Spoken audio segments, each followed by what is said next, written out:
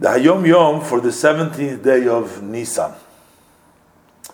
So here the Rebbe brings down an interpretation on the words Harei Zeh Meshubach, which we say in the Haggadah. We start in the beginning of the Haggadah. We say anybody who increases in the story of the Exodus of Egypt is praiseworthy.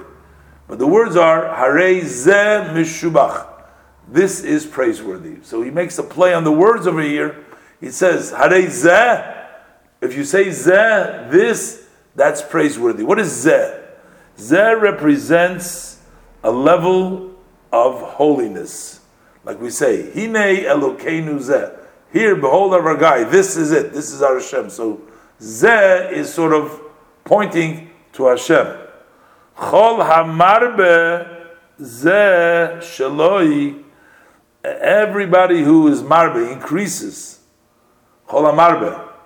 Anybody who increases. Harei Zeh, about his Zeh, to see Hashem and to say Elokeinu Zeh, who Meshubach is praiseworthy, which means he's on a praiseworthy level.